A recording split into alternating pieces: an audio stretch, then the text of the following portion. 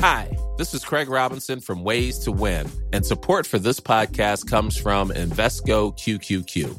Invesco QQQ is proud to sponsor this episode, and even prouder to provide access to innovation for the last 25 years. Basketball has had innovations over the years, too. We're seeing the game played in new ways every day. Learn more at Invesco.com/QQQ. Let's rethink possibility. Invesco Distributors, Inc. Hi, I'm Daniel, founder of Pretty Litter. Cats and cat owners deserve better than any old-fashioned litter. That's why I teamed up with scientists and veterinarians to create Pretty Litter. Its innovative crystal formula has superior odor control and weighs up to 80% less than clay litter. Pretty Litter even monitors health by changing colors to help detect early signs of potential illness. It's the world's smartest kitty litter. Go to prettylitter.com and use code ACAST for 20% off your first order and a free cat toy. Terms and conditions apply. See site for details.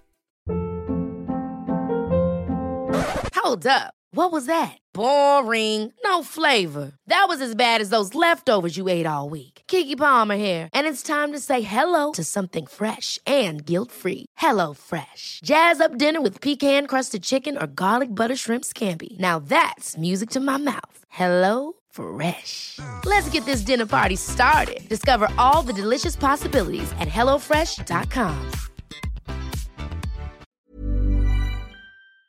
The HIV epidemic is not over. HIV is still here. The face of HIV is so diverse. The biggest thing to reduce HIV stigma is just to talk about it. Testing and PrEP and HIV treatment and how effective it is today.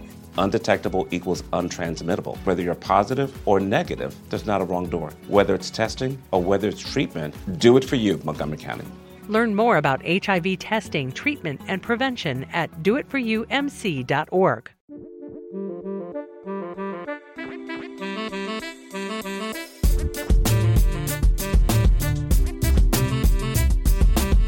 Hey everyone, Scott Hansen here from NFL Red Zone. I hope you're checking out 1 hour of 5 Yard Rush, one of the best podcasts on NFL football in the UK. Hello and welcome to the 5 Yard Dynasty podcast. Hope you're all doing well. The heavens have well and truly just opened here, so if you happen to be in the Hampshire area, I hope you're tucked up inside. Obviously joining me, Liam, how are you doing? All good, thanks, Rich. How are you doing after a week hiatus? Yeah, so first of all, thank you so much, Liam, for stepping in. It was incredibly late notice. I think I gave you about half an hour's notice before I said you're doing the pod on your own. So thank you very much for jumping in. My little one is doing much better today. And yeah, thank you all ever so much. Lots of people reached out over the last week, just checking in to see how he is. So thank you ever so much for those of you that did check in. Before we dive into the show, keen to remind you that this podcast is brought to you by 5 Yard Dynasty. The 5 Yard Dynasty podcast is brought to you by Manscaped, who are the best in below the waist men's grooming. We still have an exclusive offer for you. You can use the code 5 Yard for 20% off free worldwide shipping. I'll be honest, we've talked about this for a few weeks now. You're probably getting tired, but honestly, it is an incredible piece of kit. Liam is modelling the t-shirt incredibly well. I actually tried out the boxers on a run the other day. I have to say it was incredible. They have very much become my performance boxer of choice, shall we say?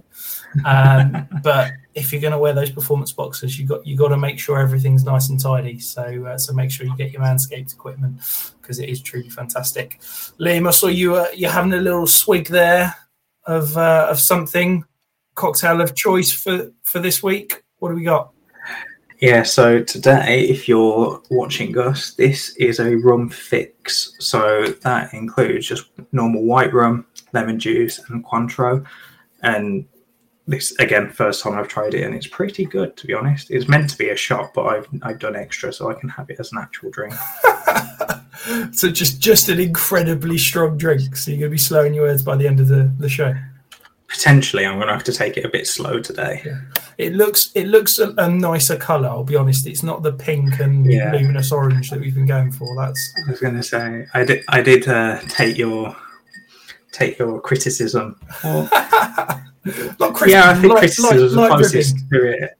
Yeah, light ribbing. We'll go with that then. Did take that on board.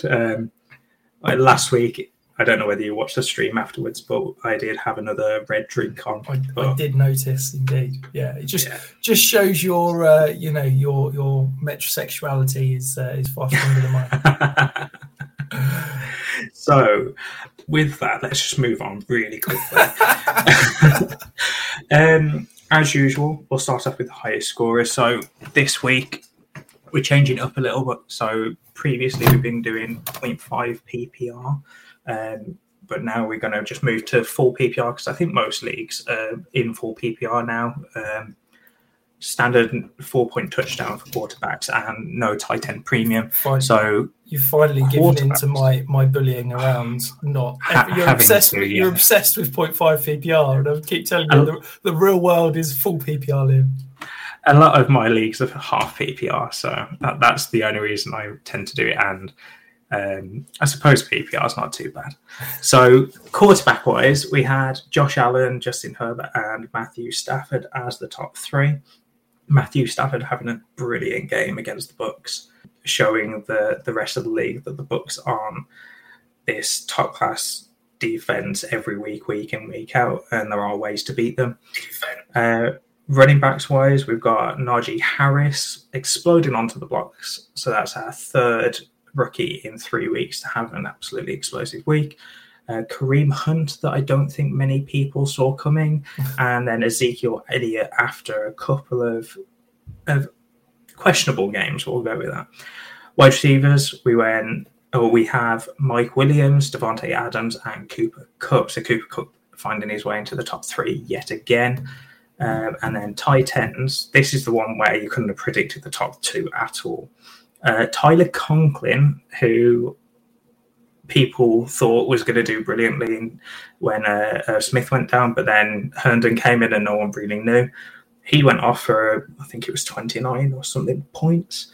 Mike Gesicki, and then Travis Kelce is still lingering around in that top three. So just put in that emphasis on Travis Kelce or nothing at that position. I think it's very interesting with the Tyler Conklin kind of breakout game, shall we say, because obviously KJ Osborne has been fantastic through 2 weeks, and there's been kind of a shift in terms of the Vikings offense, a lot more 11 personnel, getting those three receivers on the field, and KJ Osborne's seen a decent snap share.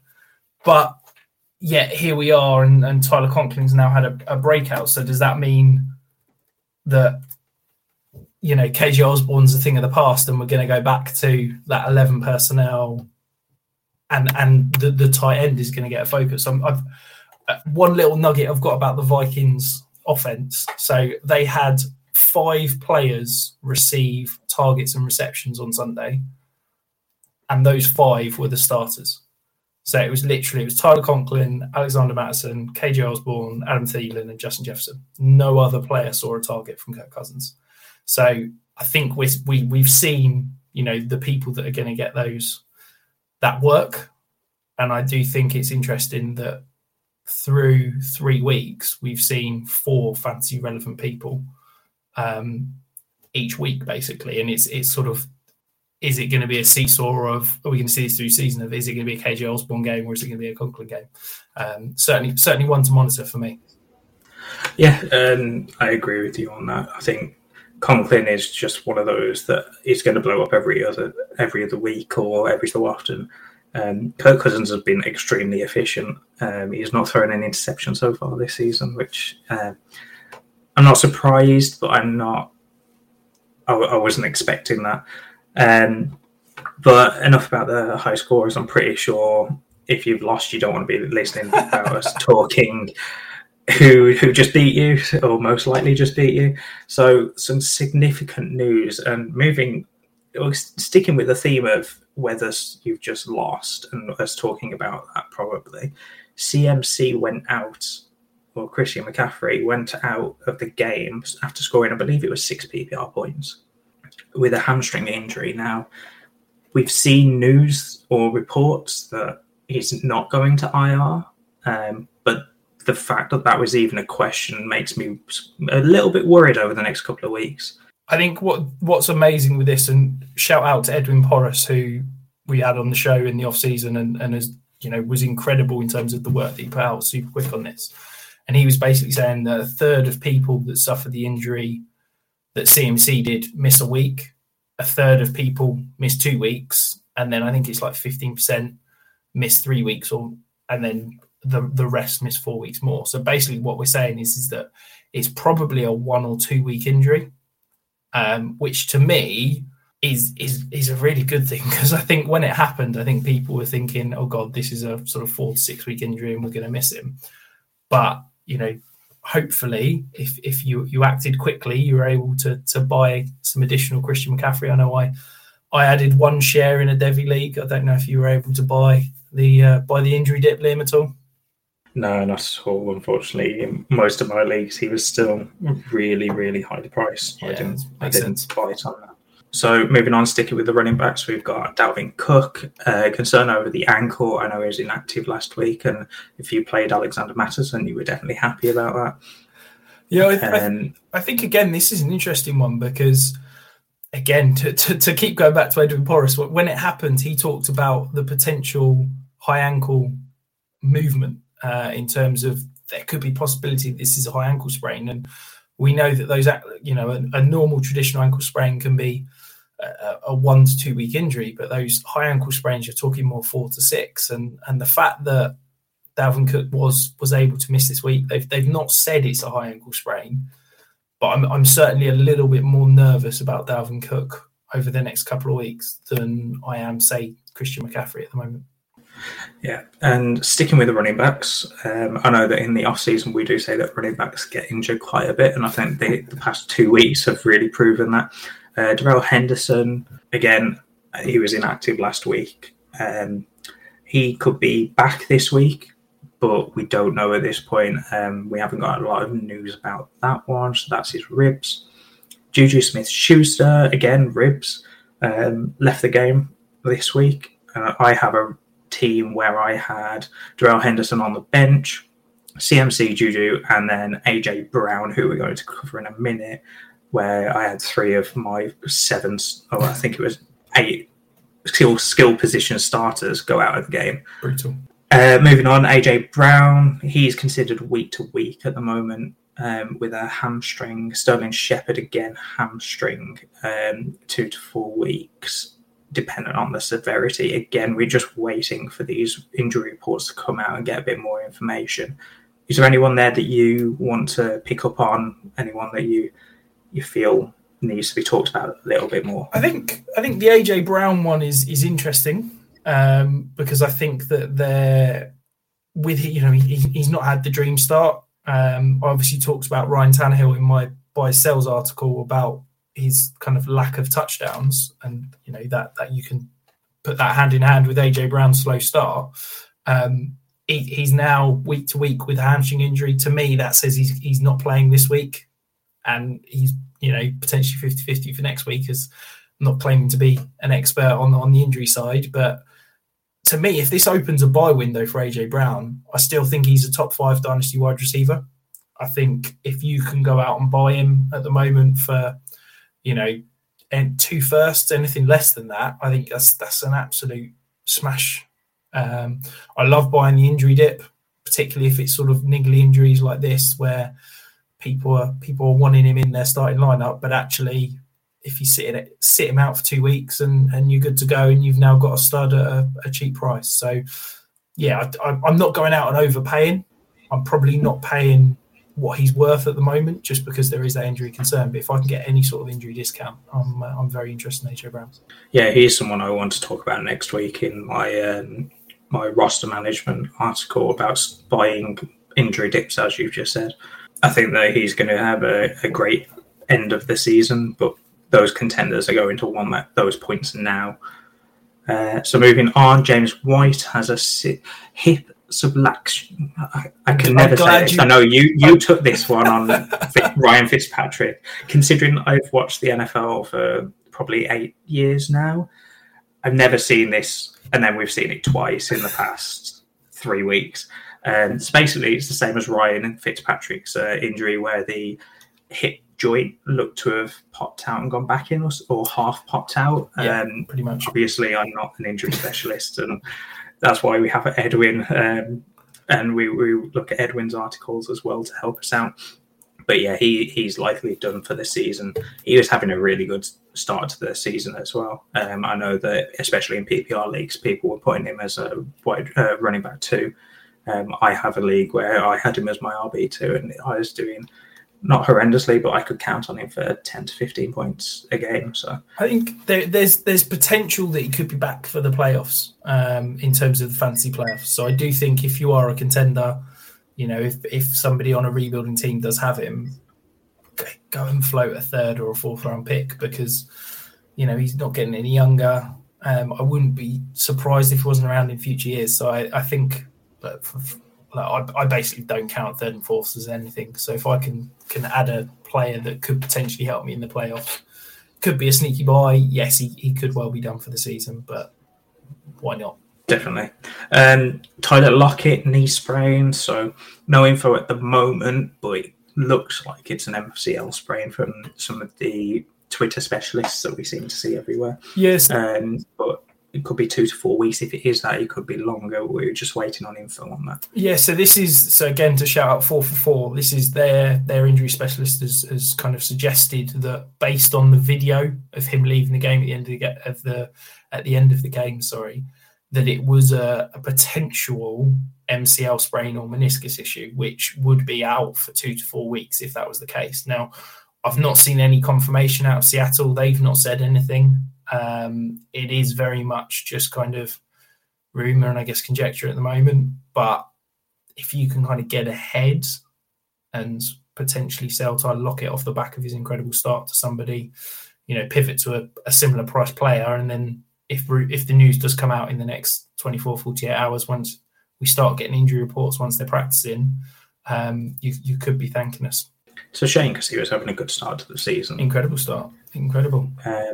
And I still think he's undervalued as well.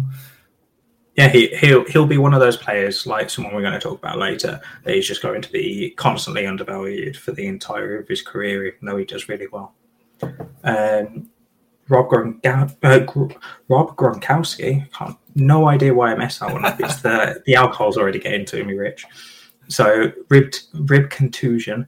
It's, by the sounds of it, looks to be just a pain tolerance issue. If he can play through it, he'll play through it. You know what Gronk's like. But by the looks of it, it's not anything that could hold him out unless the pain is just too much. KJ Hamler, he's had an ACL tear, so the guy that I wanted, Rich didn't want when Judy went down, has also gone down. So now I'm all on the Tim Patrick wide receiver 2 train for the moment. Nice so yeah, KJ Hamler. A couple of weeks late. Yeah. So KJ Hamler likely done for the season. And then because we don't want this segment to be just bad news after bad news, here's some good news. So Rashad Bateman and Curtis Samuel are eligible to return this week. Now, we haven't seen any news so far, but hopefully we get to see Bateman on the field because he's someone that I was high on in the pre-draft process, and I was still high on him, much higher than consensus, because when he went to the Ravens, I still had him as my wide receiver 3, I believe it was in the class. Everyone else dropped him to at least 5. Whoa!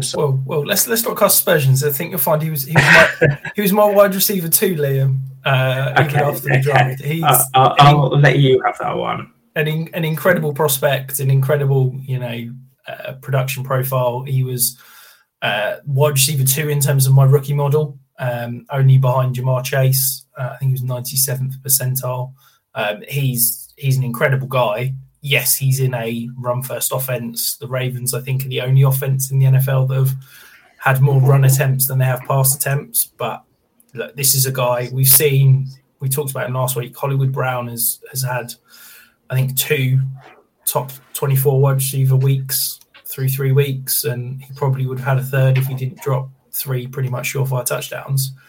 If Rashad Bateman's going to walk in and be the number 1 target, in that offense, commanding a 20-25% target share, he's probably going to be a wide receiver 3 at worst. I think for me, I'm really excited about Rashad Bateman.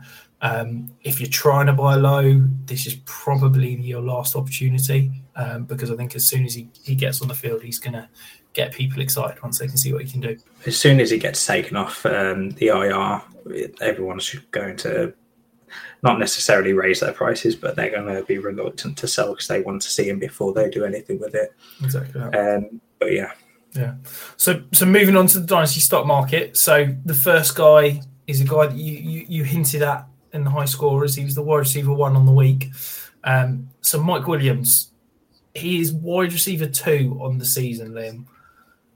Are you buying that this is the true fifth year breakout? Are you buying that he is now an elite fantasy receiver, elite dynasty asset, or do you think it's going to regress somewhere back to where he was previously? So I'm not buying him anymore. I was before the season. In my one rebuild, I did sell him, and now I'm regretting it a little bit. But no, I liked him as a late round pick. I think you were looking around the 10th round, 9th, 10th, maybe 11th round, depending on how high you were on him. But I think his target share and his touchdown rate is just way too high right now. I don't think he's going to sustain that for the rest of the season.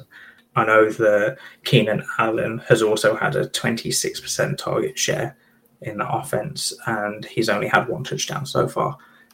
I just think that that's going to revert back to somewhat normality. Yes, I'm not saying that Mike Williams is going to be hardly fantasy relevant, but I don't think that this will keep up, and I do think that Keenan Allen becomes more relevant in the touchdown scene as well. I think for me, Mike Williams will probably finish as a top 24 receiver this year. I don't think I'd shock anyone by saying that. I think from a dynasty perspective, I need to update my survival kit, but I'm probably going to settle him in somewhere in that sort of 24 to 36 range. I think he is a dynasty wide receiver 3. I think I'd be uncomfortable value him any more than that. I'd probably throw him in the value of a kind of a first, somewhere around your kind of Elijah Moore, Adam Thielen, people like that.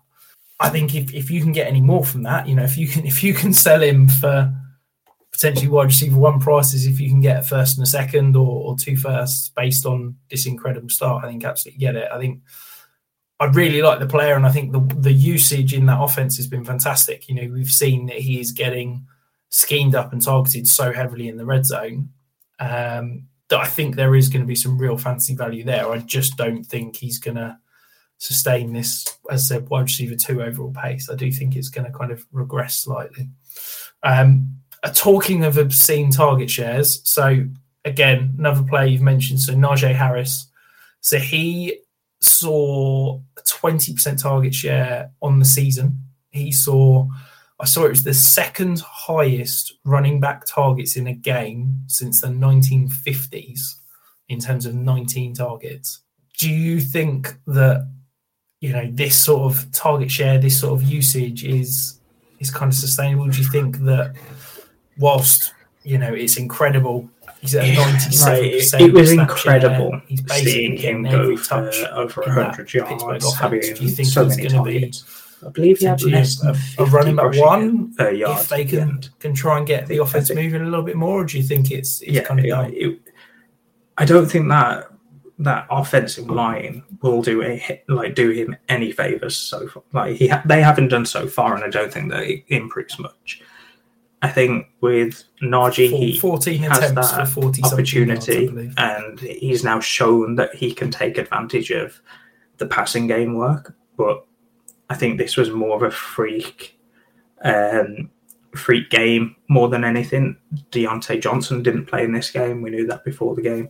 And Juju Smith-Schuster, he went out during the game as well. So it was basically Claypool, James Washington, if he got onto the field, and Najee. And obviously the two... You're pushing it a bit there, Rich. But yeah. No, I just don't see this keeping up, especially if Juju and Deontay come back. Ray McLeod him getting 19 targets again, but I don't think he gets close to what he got. He might get 10 at max, to be honest. And the efficiency as well. Yeah, it's. I think it's the usage is incredibly exciting. It's hard not to love the fact that he's getting this kind of target share. It's yeah, but the problem is that I'm just really not impressed with this offense. I think that Big Ben basically needs to just accept what he is, and he needs to get rid of the ball quicker. And I think that this offense needs to kind of change, and it needs to go back to basically what the offense was last year in terms of Big Ben just getting rid of the ball super quick with the occasional deep shot thrown in. And if it goes to that, yeah, I am excited to own Najee Harris. But from a dynasty perspective, I've got real concerns about the offensive line this year. I don't know if he's ever going to be able to produce incredible stat lines unless he's doing all his work in the receiving game. And next year, who the hell knows what's going to happen with this offense? I can't see Big Ben's going to be back beyond this year. Are we really believing that Dwayne Haskins is going to be the answer? Pittsburgh being Pittsburgh, they'll probably pluck someone out of nowhere and maintain as a true contender. But I just don't know if I'm willing to commit to a running back in this offense that I just can't see that ceiling for him at the moment. I think that to buy him, you're going to have to pay probably fringe top 10 prices, and I think I'm not comfortable paying that at the moment. So another riser, you hinted about, the Dalvin Cook injury. Alex Mattison was an absolute stud. I guess this is the argument for handcuffing your running backs. Do you think that Alex Mattison's ever going to be more than that, Liam? No, I really don't think he does. He is. Cook signed a new contract, was it 2 seasons ago now? I think it was 4 years as well. So Cook's at least on the books for the next 2 years, I believe. I think Mattison's really good when he's on the field as the number one when Cook's not around. But when Cooks is around, he just doesn't do anything. I really struggle with anything other than sell Mattison now, because I don't. His price is never going to be higher than what it is, in my opinion, anyway. Cook, could get injured again, but you've already got that injury now. Sell Mattison while you've got him. Yeah. He did really well, and it's really hard to sell someone after they just put a 20-25 points. I believe it was the RB6 on the week. It's really tough, but I'm just selling if I had him. I think you've got to sell. He's never going to have, in that offense, he's never going to have standalone value. He's literally a backup running back that is only relevant when Dalvin Cook is injured. Dalvin Cook with his contract, there's no out until 2023. Well, Alexander Mattison's a free agent in 2023. So we're never going to see Mattison in this offense without Dalvin Cook. So, yeah, if I don't roster Alex Mattison because it's not the kind of guy I like to roster, but if I could get probably a second, I'm probably happy selling that at the moment. The next guy is a big riser. We're not going to talk about him too much because I want to talk about him in a bit, but Jamar Chase, again, incredible performance. The final riser, so I know this is one you wanted to talk about a little bit, Liam. So it's Brandon Cooks. So he is currently the wide receiver 6 through 3 weeks. We've seen him produce with Deshaun Watson. We've seen him produce with Tyrod Taylor. Mills has now come in and he's still producing. How far do you think Cooks can take this, Liam? I think I'm going to expect over 15 points PPR-wise every week at this point. I think 10 PPR points per week is probably more realistic, but he's shown that he's not only cute. I saw this tweet the other day. He's shown that he's not just quarterback proof, he's team proof. Look at how awful the Texans are right now, and yet he's still the wide receiver 6 through 3 weeks. I don't really know what else I can say on it. I was a massive fan of getting him after the wide receiver 24. I think he was going wide receiver 36 to 40 range. He's still only 27. I know that everyone goes crazy once they hit 27, and then when a wide receiver hits 30, then it's all value disappears and it turns into dust. But right now, if you're a contender, I don't see why you're not trying to get Brandon Cooks. I have him in a league, and I've been sent some offers. I won't disclose what they are in case the people are listening, but I've just straight up declined them, not even sent a counter, because I'm not selling for lower than a first right now. He's the wide receiver 6 through 3 weeks, and although I don't expect him to be a wide receiver 1, with this good of a start, he's going to be a wide receiver 2 at the end of the year. Same situation as Mike Williams, in my opinion. Flipping that then, if you were buying, what would you be willing to pay? Would you pay a first for him? It depends how much I need another wide receiver like Cooks. I think with him still being 27, I would do it if I still needed him. How is he still 27? It feels like he's been around about 20 years. That is mental. Exactly. When you think back to him being on the Saints, then the Patriots, then the Rams, now the Texans, how is he 27? That is obscene. Yeah, I really struggle with it because people see him as this old person. This is what I was talking about with Mike Evans is another one. People see him as being in the league for so long that he must be old, but he's not actually old. Sorry, Brandon Cooks is 28, not 27. Oh, that's it. Sell him. That's what the dynasty community does. But to be honest, with him still being 28, I'm still giving up a first for him if I really need that wide receiver. I don't think you need to in most leagues, but in the leagues that I have, I'm not giving him up for less than that. I think you can get him for less than first. I definitely believe that. I think 2 seconds is probably about the sweet spot right now. So whilst we're doing your player of the week, let's dive across to mine then. So Ja'Marr Chase. Look, Ja'Marr Chase was a stud coming out. Everybody expected him to be a stud. He was incredible in college. He was drafted ridiculously highly by the Bengals. The expectations were super, super high, and then he's completely blown them and completely exceeded them. He's currently the wide receiver 11. I'm a little bit concerned about his touchdown rate. His touchdown rate is 36.4%. So we talked about Mike Williams being high at 18%. Ja'Marr Chase is double that. But that's crazy. I do think that this offense is only going to improve. I think that it's, we're starting to see Joe Burrow trust that knee, be fully healthy. We're starting to see him move around more. When T. Higgins is back, I just don't get how teams are going to be able to cover them, because you've got Ja'Marr Chase is stretching the field so well. You've got T. Higgins, who's an absolute beast in those contested catch areas. And you've got Tyler Boyd feasting underneath. Oh, and not to mention, you've probably got one of the most talented running backs in the league in Joe Mixon. Yes, the offensive line has issues, but teams can't put extra bodies in the box. Teams can't rush, 5-6 guys, because you can't leave Chase, Boyd, and Higgins all single covered. So I'm really excited about this offense. I'm really excited about Ja'Marr Chase. I'd probably go out and pay 2 firsts plus for him. He's, I think, still undervalued, just because we talk about rookies really high in the offseason and then suddenly their prices drop once you sort of the season starts and people go into that redraft mentality. He's my dynasty wide receiver 10.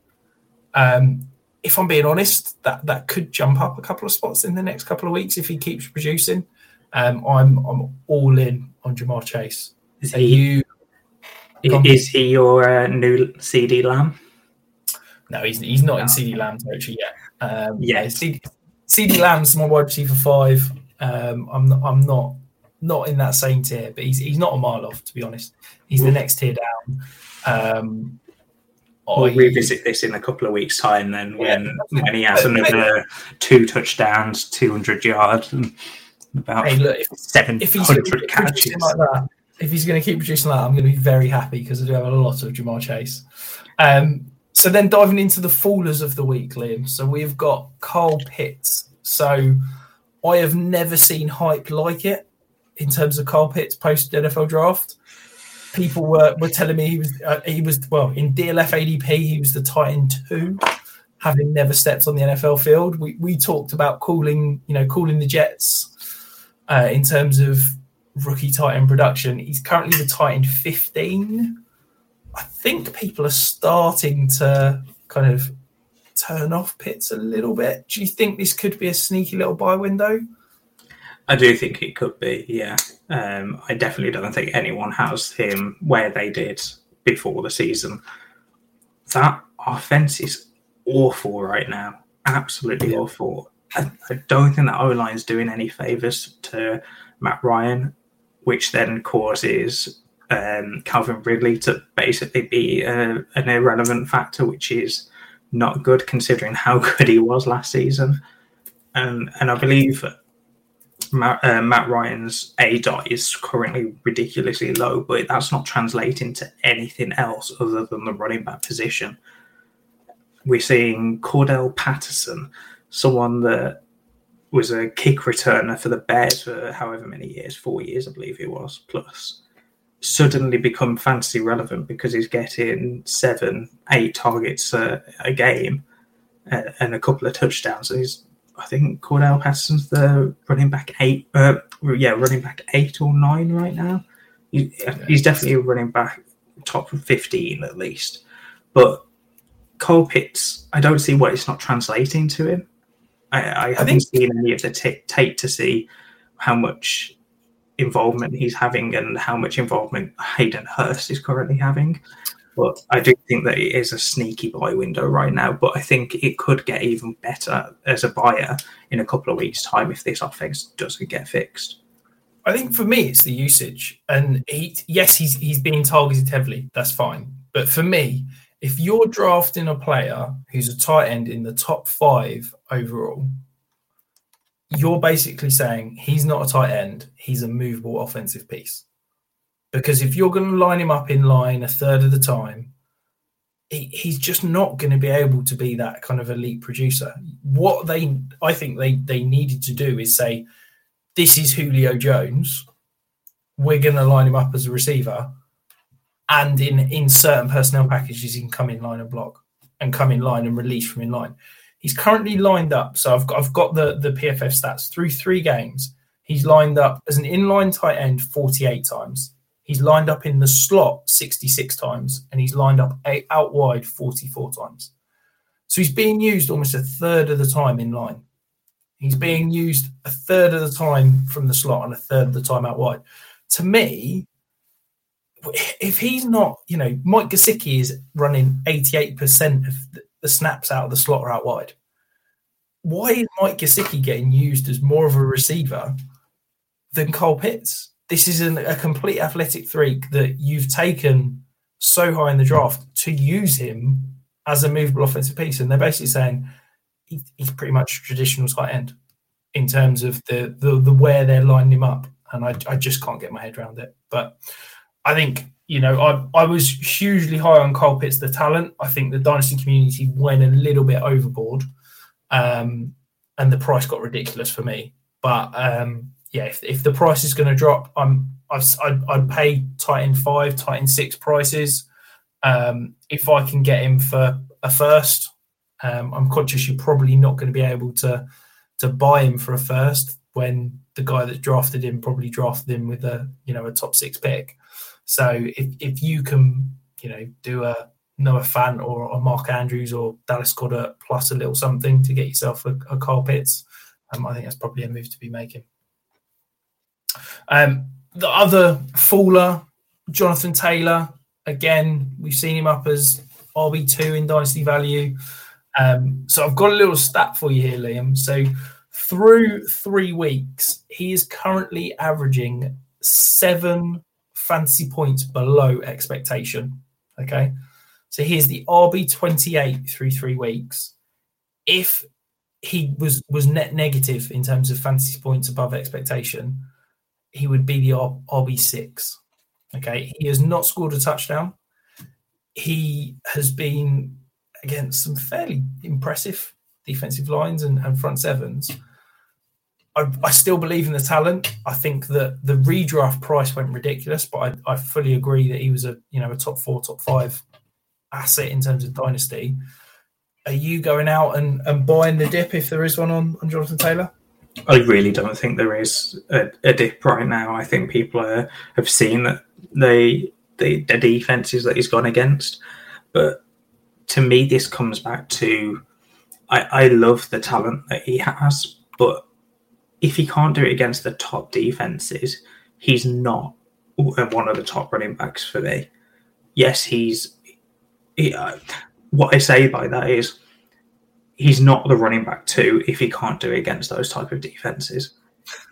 It's just as simple as that, in my opinion. I see him as a great player, but a lot of his points last season did come from middle defenses or lower, and that, yes, you expect that, but you see some of the other running backs that play these top defenses do pretty well, and Taylor just isn't doing overly well. He's not doing horrendously, he's not falling off the map, but at the same time he just needs that touchdown production.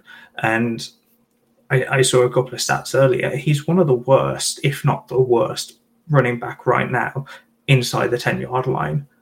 I believe it was 9 rushes or something like that without a touchdown, and I believe it was a combined -1 yard or something ridiculously low like that. I think with Taylor, his price was way too high in the off-season. Maybe it's come down a little bit, but I don't think it's come down enough for me to start buying. I want to see him do what we expect him to do against some of the top defenses before I buy back into him. I think that I agree with you that the price at RB2 got ridiculous. He's my RB3, and I'm fine paying that price. I think that, to me, he's still head and shoulders above all of the other sophomore running backs. I think that the Dynasty RB2 is the toughest question. I think that you'd ask 100 people, and they'd probably give you 7 or 8 different answers as to who's the RB2 and kind of Dynasty value. It's basically a pick your poison. It's not a good position to be. But I do believe in the talent. I think he is an incredible running back. I think he's an absolute freak in terms of the size, speed. And I do think that a lot of those stats will regress to the mean. And I think we're going to see an uptick in running back production, in terms of touchdown production. I think we're going to see, him start to pay off the price from a dynasty perspective. I still think that, him being a first round redraft pick was absolutely ridiculous.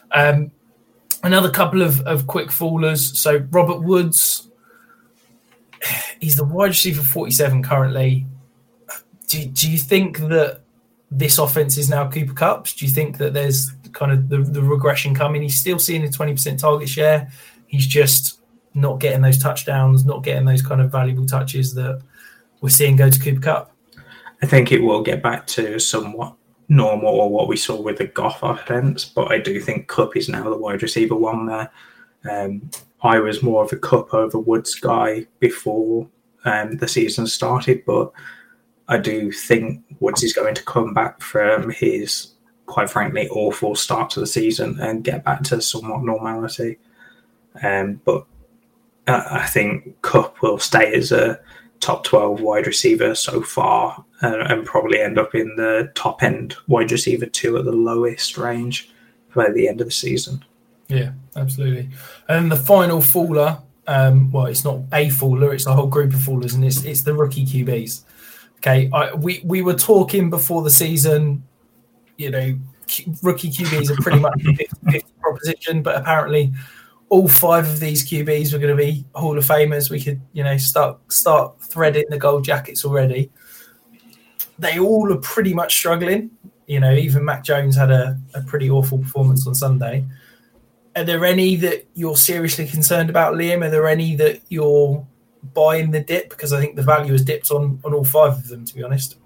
I went out and tried to get Zach Wilson, and the price hadn't dipped whatsoever. Okay. That's obviously just one person, but yeah, I don't think the value is dropping quite yet. I think a couple more games like this and we might see a bit of a dip. I think the only one that's really unaffected by it is Trey Lance. But I think his value is dipping in another way because Jimmy G, although he's not playing like Trey Lance's ceiling could be, I do think that Jimmy G is keeping them afloat and keeping them in games. Like, look at what they did to the Packers this week.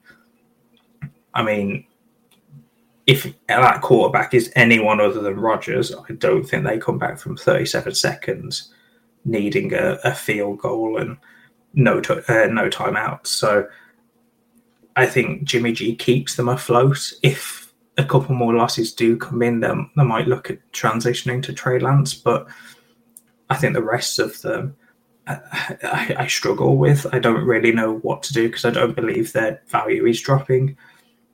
Justin Fields is the only one really that if I see any value drop, I'm going out and buying because I truly think this is Nagy's last season. If this continues, it's awful. There was no scheme this week. It was just, let's try and get our quarterback killed. It was awful. It was absolutely ridiculous. And look, if I've sent out, I think about 10 or 15 offers for Justin Fields before we jumped on this pod. So I'm hoping that by the end of this pod, I'm going to have bought a few more shares of Justin Fields because he was my quarterback 2 coming out. I still believe in the talent. I still think that he has got elite kind of fantasy production because I think with even a normal offensive mind, I think he's going to get him out and rushing and moving around. I think that Matt Nagy's it was awful. The scheme, it was awful. Everything across the board.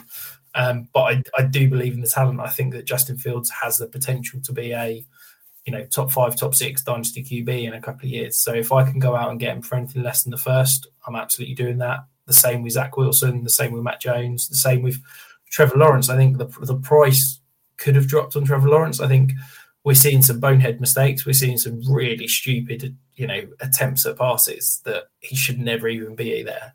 But then you're also seeing some incredible elite arm talent. And some of the throws he's making, there's like 2 or 3 guys in the league that should be making. So I'm still in all 5. If I can get them for less than they went in kind of the rookie draft, then yeah, I'm absolutely buying that dip.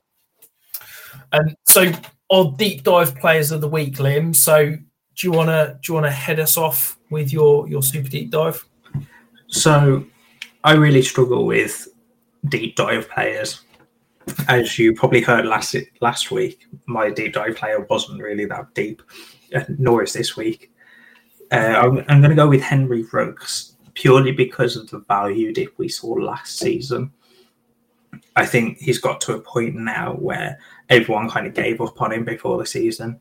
I was trying to sell him where I had him.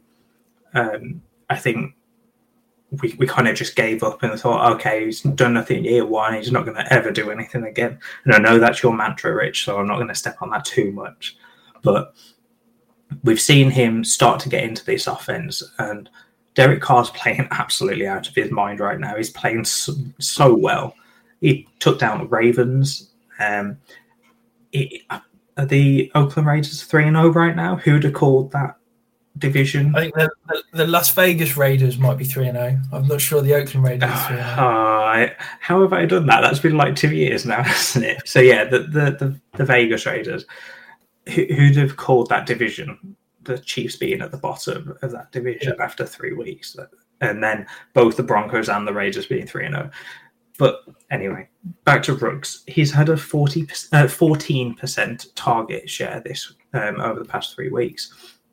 And he's had 24% air yard target share. So that, to me, is saying that he's getting a lot of the deep balls thrown his way, and he's becoming what Nelson Aguilar was last year.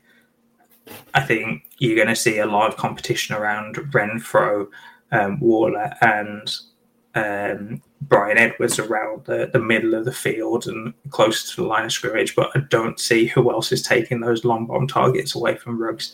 Yes, it does mean that he might become more of a boom-bust play, but he's still putting up decent PPR points and then still has that high upside, high ceiling potential. maybe it's a little bit of a buy window right now before people catch on to this. But at the same time, I understand that you might be a bit more sceptical right now because of what Ruggs didn't do last year. Yeah, I mean, I'll believe it when I see it with Ruggs, and I think I've never been off him as an NFL receiver. I think he's a fantastic NFL receiver. I think he takes the top off the defense. I think, you know, teams have to shift the coverage across to him because he is so fast. And I think that from a offensive coordinator standpoint, I think he's a dream because he does change the dynamic and change the numbers in terms of how you line things up. From a fantasy perspective, I just can't buy in at the moment. He's had one really good week in week 2, one solid week this week, and week 1 was nothing. I just don't think he's ever going to be consistent. And it's just, you know, we talk about this is the exact kind of guy that I just don't want to roster because they're too good to cut. But I don't think you ever get fair value in a trade, and you never feel comfortable starting him. You know, he's probably going to have, in the next 3 weeks, he'll have what he's done in the last 3 weeks. He'll have one absolute boom week where he's a top 12, top 24 wide receiver. He'll have a week where he's in that sort of 10 to 12 PPR points, and then he'll have a complete dud. And, you know, if you can predict which one of those weeks is going to happen when, I take my hat off to you. I completely get the talent, and I think that he could be great. But I'm not wanting to buy in yet. I'm not saying that he's going to be a top 12 wide receiver. No, I know you're not. I think it's more of he's got so low in people's minds right now that if you buy him right now, I doubt that you're having to pay a second for him. Maybe 2/3 at max. And then potentially at the end of the season, you're selling for a second. That's somewhat profit. Yeah, it may not be much, but I think he will improve over the season. And he's shown that he's got that talent to be able to do what he's already done. If he keeps that up for a good portion, if not the rest of the season, I do think that his price rises in Dynasty. And that's when we can potentially sell someone. But he is a year 2 wide receiver that didn't do anything year 1, so I knew what I was getting myself into when I put this on the show sheet. Well, I'll give you a proper deep dive in our deep dive segment. So I'm going with Colin Johnson, who was a former Jacksonville Jaguar. He made his debut with the New York Giants this week. I'll be honest, this is completely the kind of guy that I never roster. I never want to. He's a 4th or 5th receiver. He's a guy that, you know, you can't get anything for. He's never going to have a blow up due to injuries. However, in this occasion where the entire New York Giants wide receiver core is currently injured, we could see a boom because of injury. And we've seen Kenny Golladay's carrying a niggle, Darius Slayton, Sterling Shepard, both gone down with hamstring injuries. Evan Ingram's obviously coming back from an injury last week. Kadarius Toney is, you know, can we call him a bust after 3 weeks? He's not showing up at all. But Colin Johnson this week saw in his debut for the Giants a 20% target share, 33% air yard share. If these hamstring injuries do linger for a couple of weeks, this could easily be a guy that could carve out a nice little role over the next couple of weeks, and then you can sell. You know, you can probably go and pick him up off your waivers this week. You know, maybe chuck sort of 5-10% of your fab at him, and in a week or two, if you can sell him for a 3rd round pick, you've basically got yourself a free 3rd round pick. What do you think? Yeah, I agree. I struggle with these type of wide receivers because I also nearly put Tyler Johnson on here after what he did this week, but I just really struggle with the idea of picking someone up like this. You're literally punting for someone to then try and pay for a 3rd, and I think too many people are too clever right now in a lot of leagues. That if they see you pick up someone, they aren't going to pay you for him after a couple of weeks. They're going to wait and see whether you're going to roster him for the rest of the season. When I watched his tape coming out of college, I really liked it. I enjoyed it, but he also just wasn't one of those top guys. All of this could be said about Tyler Johnson as well.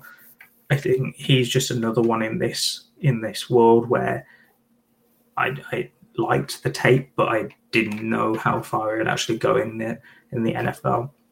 And the only reason I'm talking about Tyler Johnson now is I nearly put him on this segment. Well, I just wanted to, give this segment its true kind of honour. Okay, I see now. We could all sit here and pick. Yeah, we could all sit here and pick. Top 15 NFL draft picks. A guy in his sophomore year that was the first wide receiver drafted in the NFL. We could all go really deep and pick those guys, but I just wanted to go a bit deeper and pick an unheard of guy that most people have probably never even thought about rostering. Okay, I just wait until next week when I pick someone that you've never even heard of before. I look forward to it. I look forward to the conversation. So our listener questions of the week, Liam, have we got a couple of questions? We have two, actually. We've got them both from the Dynasty Listener League, which are coming in clutch over the past couple of weeks with these questions. So first one comes from ATM 2016. What is going on with the Bears offense, and what to do with Robinson? So that's Allen Robinson and David Montgomery. We hinted at this earlier. I don't know what's going on with the Bears offense at all. I can't tell you. There was no scheme this week. It seemed like he was, or when I say he, Matt Nagy, the head coach, it seemed like he didn't know what to do. I'm not a head coach myself, obviously. That's why I'm sat here in a chair on a Tuesday night recording a podcast. But it just looked like his plan went out the window within the first couple of snaps. There was no adjustment. There was absolutely no adjustment. Basically, the Browns they set up to basically have a guy sat outside the pocket so that Justin Fields couldn't get outside the pocket. And that was like, Matt Nagy was like, oh, okay, I can't roll out. I can't get the guy outside the pocket. He didn't try moving the pocket. He didn't try anything else. He was just like, oh, okay, we can't do that. So Justin Fields just needs to stand in the pocket. Oh, I've got an idea. Let's go 5 out and see if I can get rid of the ball quick. And it just didn't work. Even, the zone reads, you saw the Browns defense were doing the scrape zone read where the D end crashes down. Justin Fields keeps the ball, thinks that, that's the right read, and then the linebacker's scraping across, and he had nowhere to go, and it was just clueless. I've never seen an offensive coordinator in the NFL basically come up with a scheme, go, oh, okay, it's not working. Oh, well, never mind. We'll just throw Justin Fields out and see what he can do. We'll go empty and see if he can get rid of the ball quick. It was just basically clueless, and I see Rex Ryan was saying that he should be sacked because it was either negligence or basically wanted Justin Fields killed. And to be honest, it's hard not to disagree with that. Yeah. If I've got any shares of Bears players, I'm not panicking. You can't panic. If you're trying to sell now, you're doing it wrong because you're selling at an absolute low. I still think that Allen Robinson and potentially David Montgomery have got some value, but I wouldn't be comfortable paying. If I'm a contender, I don't want to pay this year. And if I'm rebuilding, they're not pieces I want to buy in a rebuild, to be honest. So yeah, it's they're a halt as an entire team, I think. Yeah, I think Allen Robinson is on the last year of his contract. He was on the franchise tag this year. So you could potentially see him move on next year and go into a much better situation. I would much rather take that chance with Robinson. I think Montgomery-wise specifically, again, I think that he's going to improve over the season, but we'll just have to see how that goes because it depends on who is that quarterback and whether they're going to try and get that quarterback killed every week like they did this week. Moving on to the last listener question we have. So this is from Alex Harker. Is 0-3 too early to declare a rebuild for a team that wasn't obviously in a rebuild before the season?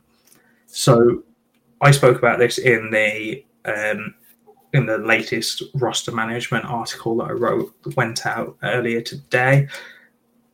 I think if you're 0-3 at this point, it is really difficult to come back from this, but I have seen it happen. I think you hold for at least one more week and we see how it goes for you. If you go to 0-4, that's when I'm saying to the rest of the league, let's just go into rebuild or go retool. If you don't know what either of those concepts are, again, go onto the 5 Yard Dynasty website, or the 5 Yard Rush website, sorry, and my articles are on there that will explain a bit more on those concepts. But I think at the moment, don't dive out of the window too quickly.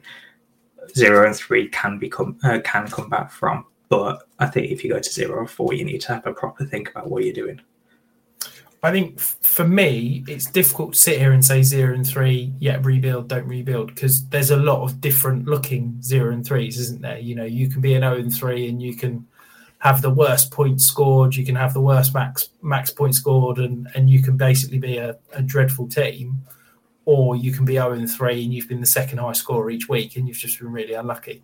So for me, my little phrase is that I want to be the first to commit to a rebuild, and I want to commit to that rebuild as quickly as possible, but I want to wait as long as possible, because what I don't want to do is I don't want to say, right, I'm rebuilding, win 2 weeks on the trot, and then suddenly be like, oh, actually, I might be able to compete. So for me, it's in Dynasty at this point of the year, I'm sort of making a decision of I'm all or nothing. And if I'm fully rebuild, then I'm selling off every piece that I can that I don't think is going to help me next year. And I'm not looking, if I'm rebuilding, I'm not looking beyond 2022. I don't believe in 2-3 year rebuilds. I'm looking to turn it around in a year. So I'm looking 2022. So I'm not selling off every single piece I can. You know, if I've got Cooper Kupp, if I've got even someone like Allen Robinson, I'm not looking to sell them off cheaply. Yes, if I can get an overpay for them and a better package than I think they're worth, I'm absolutely selling them. But I'm not just selling off every piece willy-nilly just because I'm desperate to get rid of anyone that can win the points. The key thing to look at, though, is if you are committing to a rebuild, is make sure you know your league's settings for draft order. Because what you don't want to do, I don't agree with leagues that do it this way, but some leagues will have the winner of the losers bowl, the toilet bracket, whatever you want to do, gets the number 1 pick. Well, you don't want to sell off all your pieces, be a rubbish team, and then not be able to compete in the toilet bowl and end up getting the number 6 pick. I mean, any leagues that do it that way are ridiculous in my mind. But just make sure you know those rules before you start committing to any rebuild. Another thing on the rules as well is I know in all of the leagues that I commission currently, apart from, I believe, 1, I have the last seed in the playoffs be the team with the highest max points scored outside of the playoffs. So I have 5 or 3 or 5, depending on how many teams are in the playoffs, as just the normal record seeding. But then that last spot is whoever has the best team outside of the playoffs, purely for those teams that go 0 or 3 really early on, and then actually have one of the most decent teams in the league. So maybe your league has something along those lines. I do think that you need to look at the max PF if you're on Sleeper, or potential points if you're on MFL or something along those lines. Yeah, absolutely. Well, that concludes it for the week. We will obviously have a series of articles coming on the 5 Yard Rush page over the coming days. Liam obviously hinted at his roster management series. I dropped my waiver wire article. We've got Danny's Risers and Fallers. Lewis will be back with another future star today. And I will have my Dynasty Buys and Sells again on Friday. So if you're not, you can follow me. I'm at Dynasty Island. You can follow Liam. He's at the FSA Tweets. You can follow the main Dynasty account at 5 Yard Dynasty. And we will see you all again next week.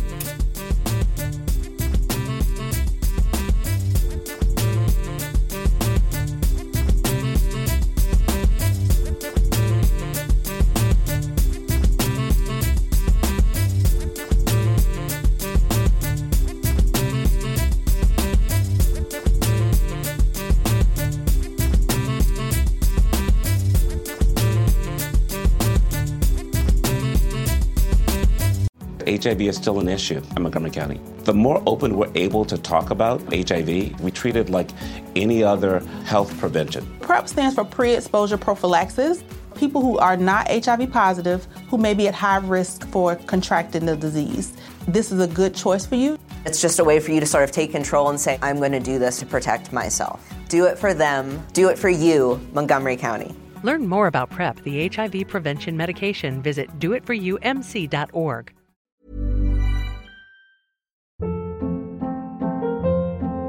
Hold up. What was that? Boring. No flavor. That was as bad as those leftovers you ate all week. Keke Palmer here, and it's time to say hello to something fresh and guilt-free. Hello Fresh. Jazz up dinner with pecan-crusted chicken or garlic butter shrimp scampi. Now that's music to my mouth. Hello Fresh. Let's get this dinner party started. Discover all the delicious possibilities at HelloFresh.com.